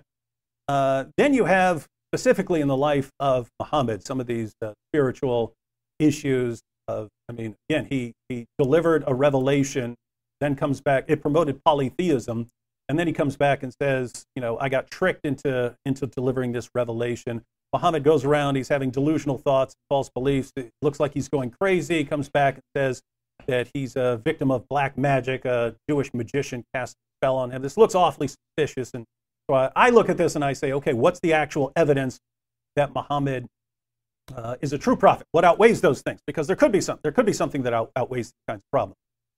And I just haven't seen any, as far as the way I would normally look at these things and the way most Muslims, Christians, and so on would look at these issues.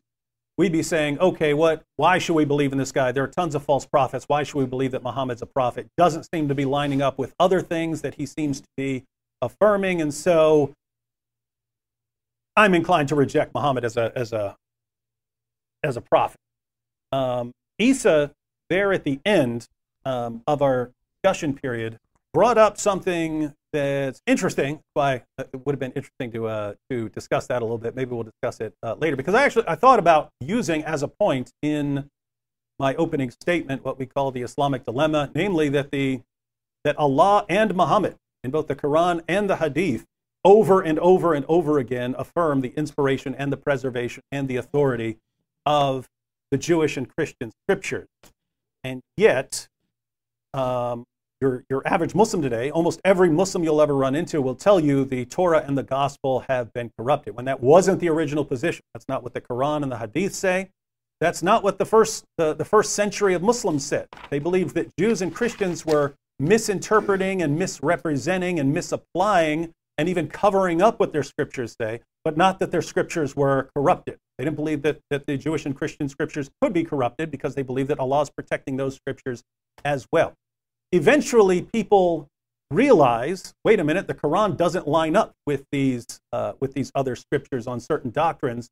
And so the conclusion was either, well, Muhammad got it wrong, or the scriptures have been corrupted. And by that time, you couldn't say, well, Muhammad was wrong, because you get your head chopped off. So they had to start saying, well, the Bible's been corrupted. The Bible's been corrupted. And that's been the story. That's been the story for the vast majority of Muslims down through the centuries. Issa makes a good point. If you are interpreting the Quran differently, and I'm not agreeing with him that is the way to interpret the Quran, I'm pointing out that if you are interpreting the Quran a bit differently, not literalistically, not looking at it and looking for contradictions with the earlier scriptures and so on, but you're taking it as sort of a spiritual guide, then you wouldn't have that problem. That problem wouldn't arise. It wouldn't bother you nearly as much. And bless you. The issue I'm facing now is, as much as I like Issa, and as much as I would agree with him on that issue, if you're reading the Quran, matter of fact, if you're just reading the Quran straightforwardly, you'd say, hey, it's affirming these other scriptures. As much as you could take that in a spiritual 20 seconds. In a spiritual sense, and say, okay, you have different groups in different times, and these books are spiritual guidance for all these different groups.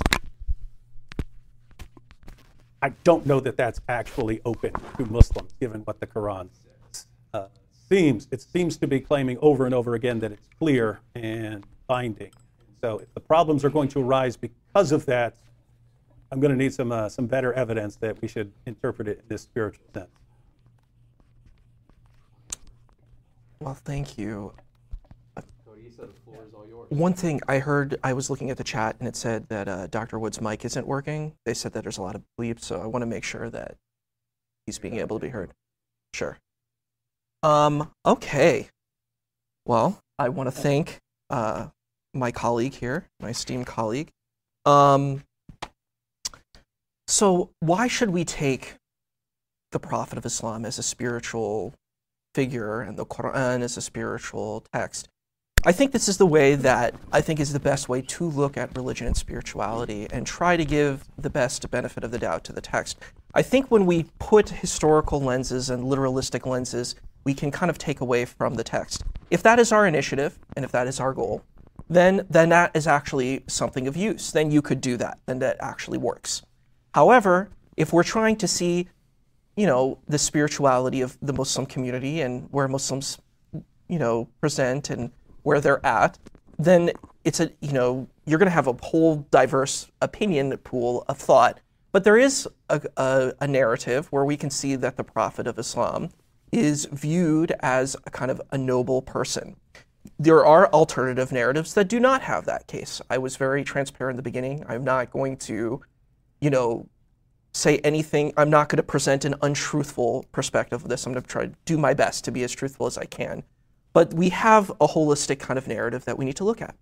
Going back to the beginning argument, I engaged the space, is, the Prophet of Islam connected to the Hebrew prophets? I think that still stands. I don't think Dr. Wood negates that, but he also makes a fair point that I will not negate either, where he said, well, what's the true prophet? And I think that is an interesting question at the end of the day. I can only show you, because I am not the master of spirituality. I'm not the seraph. I'm not an angel that has the truth. So I'm not going to pretend to be that person. So I'm not going to give you the definitive truth that I know that, because I don't know that. And I think that that's a fraudulent position when someone does take that position. However, what I would say is we can have a case that the Prophet of Islam can fit as a true prophet. That doesn't mean he has to be a true prophet, but he can fit that narrative. And that was the point that I was trying to engage today. And I think that did come across. But I do think that we do need to engage all the other spaces that are there of how that may not suit other people's cases for that. Let's see.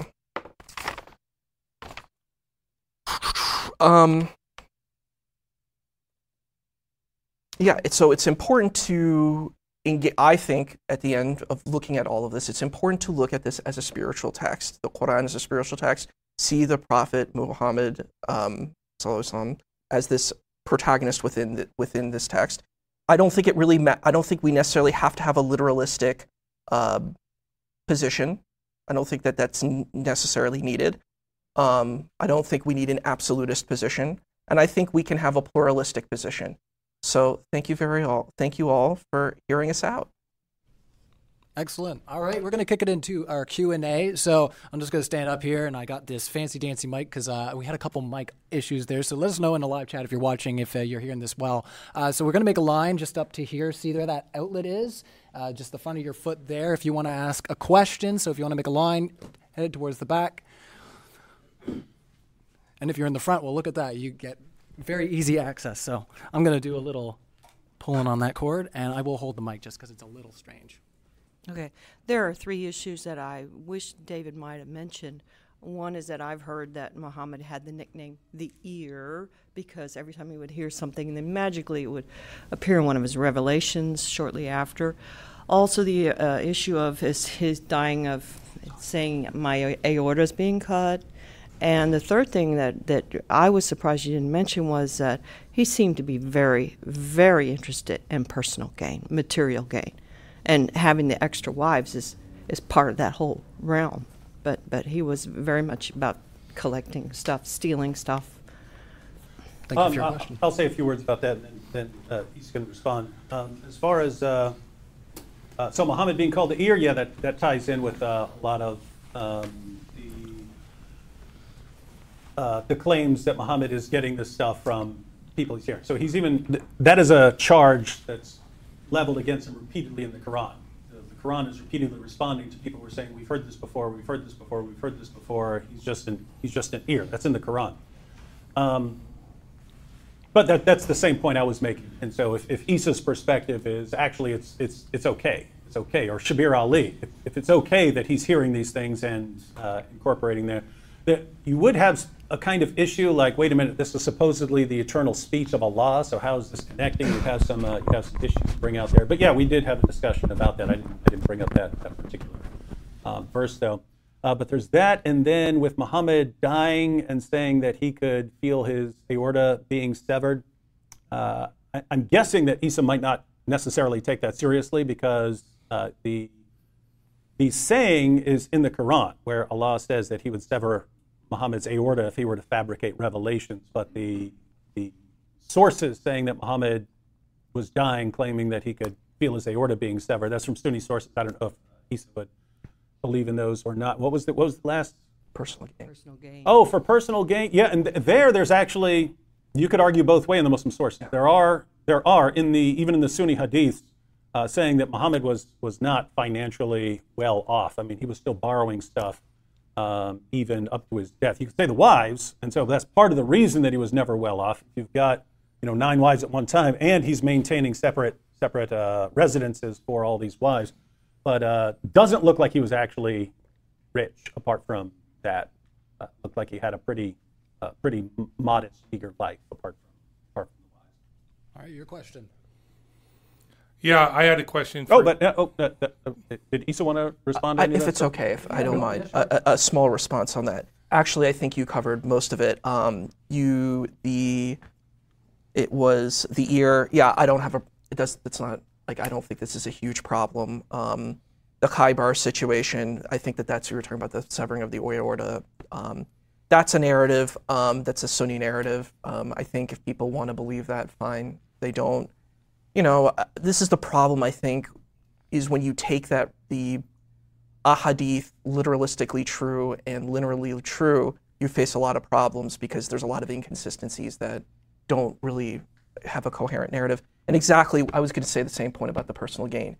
It really just depends on how you look at it, because if you read even these traditions, a lot of impoverishment, that there's not enough clothes, there's a lot of that if we even engage the Sunni tradition. So I think that could be contested, that argument. But yeah. So long story short, those would be problems for lots of people, perhaps most Muslims, if they got brought up to. If you're looking at things differently, might not be as big an issue.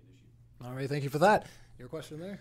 Yeah, Issa, you often bring up spiritual archetypes, and Sure. to me these seem like psychological archetypes. Me personally, I reject there's a spiritual realm at all, so it doesn't appeal to me. So, and it also doesn't seem like you're saying they are true. So if you're saying it's a narrative, to me that's somebody's story of what they feel like the truth is. So how do you determine between if there is a spiritual realm or spirituality at all versus which one's narrative is true? And that's a good question. This is hard because what is truth in this space? It's hard because we're dealing with this space of absolutes. Oh, you have something else you wanted to follow up? Okay. When I say true, I mean, Sure, how please. do I determine if it reflects reality? So when I look out, I can see stars, I can see the ground.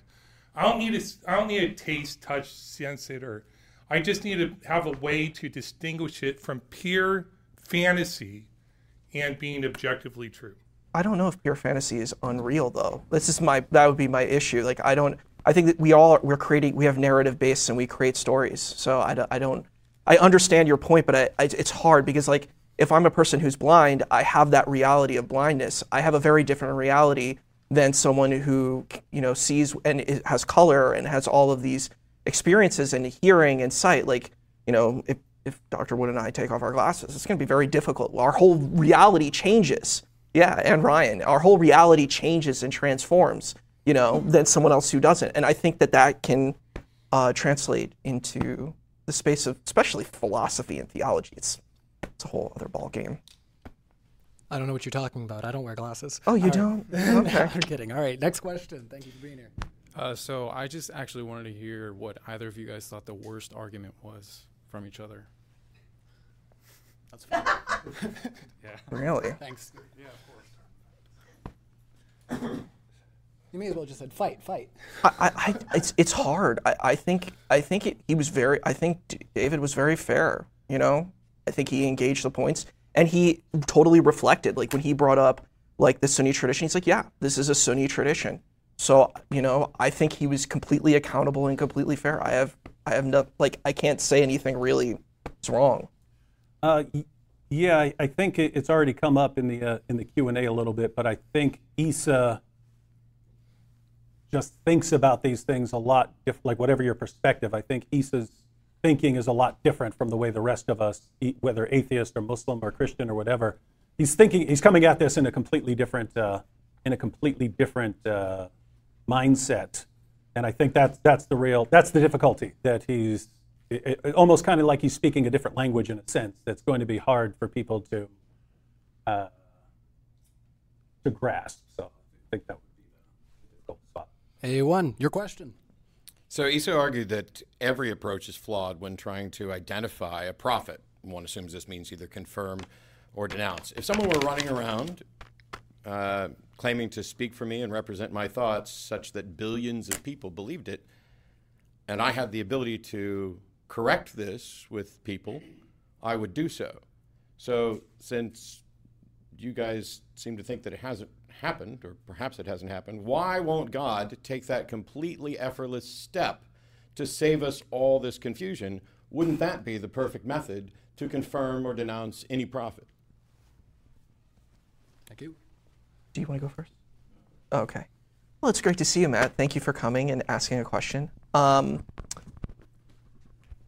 I think it really just depends on your theology of this situation. You could take a theology where you say, this is a trial and a test from a higher power that puts us into the space where we need to be tried to be better human beings. I think that's an explanation. Again, I am not the expert or master on this, but that, I think, gives a certain kind of explanatory power to an explanation that could be given. And this wouldn't be you can even kind of get a similar idea from the Quran itself. You look at Surah 9, final marching orders, where it's fight those who do not believe in Allah. You got that, but earlier in Surah 5, for instance, you get a different perspective where Allah claims that he gave different religious communities so that these would all compete with each other in good works. So Allah tells the Jews, hey, these are the revelations you have to judge by. Christians, you judge by your revelations. Muslims judge by your revelations. You can all compete with each other in good works and so on. And I don't believe in the Quran and so on, but my view is that I just view it as we're more that it's not like we're pets, right? We're supposed to be figuring this stuff out. We're supposed to be thinking about this. We're supposed to be wrestling with difficult issues. And I don't know, we're not little kids who are just being, here's what you do and don't think about this stuff. All right, next question. Thanks for being here. Kind of have one for both of you, because it seems to me that neither of you established a solid case. Issa, you seem to say that it's possible to have multiple interpretations and imply that it's potentially even possible to derive wisdom from untruth, which, cool, I don't necessarily disagree. Multiple narratives are possible, sure, but this doesn't establish what's actually true, and I was wondering if that could be resolved. And for David, you seem to say that the prophet wasn't a very cool guy as one of the primary arguments, which, okay. But that doesn't necessarily discredit a prophet, because a prophet could be a really bad guy and still be receiving the word of God. I'm wondering if it's an issue to demonstrate the falsehood of a prophet, because that argument might be detracted by the fact that you seem to maintain that there is at least one true prophet out there. Thanks for the question. Yeah, and I acknowledge kind of dealt with this earlier, that Islam has a different view of prophets. So you look in the Bible and you see people who are just massive screw-ups, and even people who are like, don't tell me to go tell people this. I'm not doing this. Or David, having one of his soldiers killed and so on. So we look at these guys as like messed up people that God can use anyway. In Islam, again, they have a different doctrine. It's Allah's protection of the prophets, which originally meant that Allah is going to protect a prophet from persisting in any sort of major sin. So back then, the doctrine meant that if you did something, Allah is going to rebuke you and bring you out of it. And so that's why early on, it was standard to believe in that Muhammad revealed the satanic verses. They didn't have a problem with it because it fit the doctrine perfectly. It's Muhammad tells people that they can pray to these pagan goddesses. Then Allah sends Gabriel to rebuke him. What are you doing? That was Satan tricking you. And then God brings him out of it. So it fit. Later on, the doctrine came to mean that Allah is going to protect a prophet from committing any sort of major error. So the Islamic doctrine eventually became Allah is not going to let you do something really bad. So if you find things that are really bad in the life of Muhammad, it's like the system comes crumbling to the ground. Here's the really bad things, and Allah's affirming them, but you're not supposed to be doing that. This is supposed to be the greatest guy in the world. So, just so we if they didn't hold that doctrine, and Allah wasn't affirming these various things, then yes, you could say, of course, Muhammad's doing it. Of course, he's doing all sorts of And messed just up. so we don't forget, there was a first part for Issa there. Yes, which is just largely how is it that you reconcile the fact that you seem to maintain that it's possible for multiple interpretations to exist? How do you figure out which of those is true? But even like kind of in response to that, sure, it may be internally inconsistent, but it doesn't sound like it's inconsistent for you specifically, because you do seem to maintain that it's possible for a prophet to be a bad dude and still be receiving the word of God. And by the way, that's why I pointed give out Issa that a any of chance these to- that's why I pointed out that any of these issues could be outweighed by other considerations. Like again, if there were some slam dunk argument for Muhammad, then I would say, okay, you got these problems over here, but there's this over there. Sure. All right, next question. Do you want me to answer the question? Or no? Sorry, yes, I was the one that was adamant. No problem. Sorry. Just to be fair, I want to make sure everybody who's coming up gets to be heard. So the thing is, I kind of answered, I don't know the gentleman with the blue shirt in the back, but he had asked a question similar to that. This thing is, I'm doing the best with this concept of truth, especially from like a philosophical point of view. I don't know if we can deem an absolutist narrative. What we can do is we can say, here's a certain framework. Does this fit the framework? I think we can say, okay, there's a framework where this fits. So yeah, it would be kind of foolish of me, and I think I would be a liar if I go and say, I have an absolutist narrative that I can preach to you and tell you is the truth. It's wrong, and it would be wrong of me to do that. So, and I'm not going to do that. Thank you so much, speakers, and your question. Yep. In your introduction, you tried to show the distinction between a Rasul and a Nabi, and almost most Muslim scholars, like Sheikh Usman ibn Farouk, they would put the Rasuls as having a higher authority over a Nabi. Do you hold to that view that a Rasul has more authority than a Nabi? Oh, that was my position. I actually was saying, I was taking the traditional position that I was saying that the Nabi is a minor prophet, like the Hebrew scriptures, and then the Rasul is like a major prophet. These are the ones who get the kitab, they get the books, so yeah, I'm saying that would be a narrative that is taken for that, sure. Okay, and then the Quran, admittedly, and this is from Sheikh Usman ibn Farouq's debate, he tried to put the prophets and then the Rasuls and then the Messiah.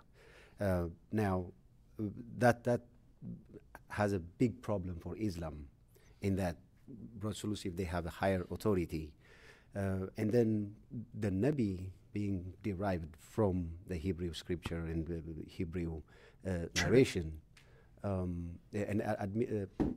you've clarified that the Nabi, yes, that word, in fact, the word itself came from the Hebrew word. Sure. There was no Nabi before Muhammad in Arabia. So how would you... That's an interesting question. So it depends on your... It's always about stories and narrative-based things. What is our story here? So the Islamic... if we take like a traditional Islamic approach, if we're taking a Sunni approach, you have folks like Saleh, Harun, not Harun, I was going to say Saleh, there's a few others, but Saleh is supposed to be a Middle Eastern, like an Arabian prophet. But I don't even know if this concept of Arab even existed then. Like this concept came down the line. Like it's funny, people try to retcon stuff and try to make it always exist. Like Arab, this identity Arab always existed. It didn't. It's an Arabian identity means you're a fusion identity of multiple ethnicities brought together. So, yeah. So I would say, to answer your question about were this concept of Nabi or Nabi or Anbiya, were there Middle Eastern prophets? It's possible, it's potential that the Islamic tradition kind of hints at some of these within the kind of corpus of the 25. So, yeah. All right, your question. I'm Ozian, by the way. But Ozian, pleasure. You too. As a follow-up to your last response to me, so my narrative of reality is that I know I do not believe that a God exists. So how do you differentiate? How am I correct, or are you correct? And if I am correct, or if you are correct and I'm wrong, what's the consequences? And this should actually be a good question for both of you. What are the consequences of me being wrong? I think that's a zero-sum game approach. I don't think that's the best way to look at this situation and saying, well, I have to be right or you have to be wrong. We can both be right. That's your perspective. That's the way you view the world. I don't think there's anything wrong with the way that you view the world. You know what I mean? Again, this is stuff that's beyond people's pay grade. You're talking about supernatural, spiritual things. You can't prove that. You believe it. You have faith in it. So if you say, hey, this is not working for me, cool beans, bro. Like, I'm with you. That's fine. There's nothing wrong with that. All right, your question. Did David want to respond? Oh, I mean, yeah, it's I just did a show about this with Mike Jones, Inspiring Philosophy, and you have different perspectives. You have the standard, I believe you're going to stand before God. I believe you're going to stand before the Almighty, and so on. You have the traditional perspectives and so on. You run into a lot of other views in the world of philosophy and so on. Other views start rising to the surface and so on, and it's just something that I normally don't take a firm position on something I haven't studied, and so I can say, hey, there's the literalist interpretation, there's the metaphorical interpretation, there's the annihilationist interpretation, there's a purgatorial interpretation, there's a universalist interpretation, you could have a post-mortem, and I'm not putting my stamp of approval on any particular one. So that's all I can say. All right, your question. Yeah, so I was hearing David give a lot of different arguments that suggest that Muhammad wasn't a true prophet. And what I'm hearing from you basically is your rebuttal is it's just a different interpretation, perhaps. And so, like, for Christians, our Jesus Christ is who we look up to. That's our, made person, right? Who Christianity is all dependent upon. And there's a lot of, evidence historically that points to that direction. Looking at the cultural evidence, looking at the testimonial evidence, and those kinds of things. And, testimony saying that Jesus performed miracles and those kinds of things. So my question is there anything in particular that Muhammad said that resonates with you, that makes you believe that he's a true prophet? Is there some kind of specific evidence that you can point to other than, I guess, your interpretation of the writings that you've read? So it's an interesting position, and I think even if all religions have diversity, that's my thing. I'm a DEI guy, so I love diversity, equity, and inclusion. But some people might not. But when we look at the kind of narratives, people have very different views on who Christ is for them in their life. Like, you had people who did crusades, where, my interpretation, if I were to say, hey, I'm a believer of Christ, I would take a pacifist position from the text. If I were taking a literalistic textual position, that's the position I would take. Even with the sword verse, I would still take that because I wouldn't call that precedent. But if I took a literalistic point of view, I would say I would take more of a pacifistic approach, but people took a violent approach. That's the same thing with the Muslim Islamic tradition. You have different kinds of approaches in Islam. So I think in the approach of irfan or tasawwuf, these are mystical approaches, there's a lot of focus on moral self-cultivation. And I think that type of thing can be a very good evidence for a practitioner within Islam. All right, so we're going to wrap up our Q&A there, and we're going to give a virtual applause for the people tuning in online and a round of applause for our speakers here. Thank you guys for coming out and having this discussion. We're going to take a quick break, and then we're going to start the next debate just a few minutes after the hour. Thank you. Yeah, I was going to say this will go all over the place. It was a pleasure. Thank you so much. We'll have a little recess, and we'll get back to it. You ever want? When you need mealtime inspiration, it's worth shopping Kroger, where you'll find over 30,000 mouth-watering choices that excite your inner foodie. And no matter what tasty choice you make, you'll enjoy our everyday low prices, plus extra ways to save, like digital coupons worth over $600 each week. You can also save up to $1 off per gallon at the pump with fuel points. More savings and more inspiring flavors make shopping Kroger worth it every time. Kroger, fresh for everyone. Fuel restrictions apply. Save big on brunch for mom, all in the Kroger app. Get half gallons of delicious Kroger milk for $1.29 each. Then get flavorful Tyson natural boneless chicken breasts for $2.49 a pound, all with your card and a digital coupon. Shop these deals at your local Kroger, less than 5 miles away. Or tap the screen now to download the Kroger app to save big today. Kroger, fresh for everyone. Prices and product availability subject to change. Restrictions apply. See site for details.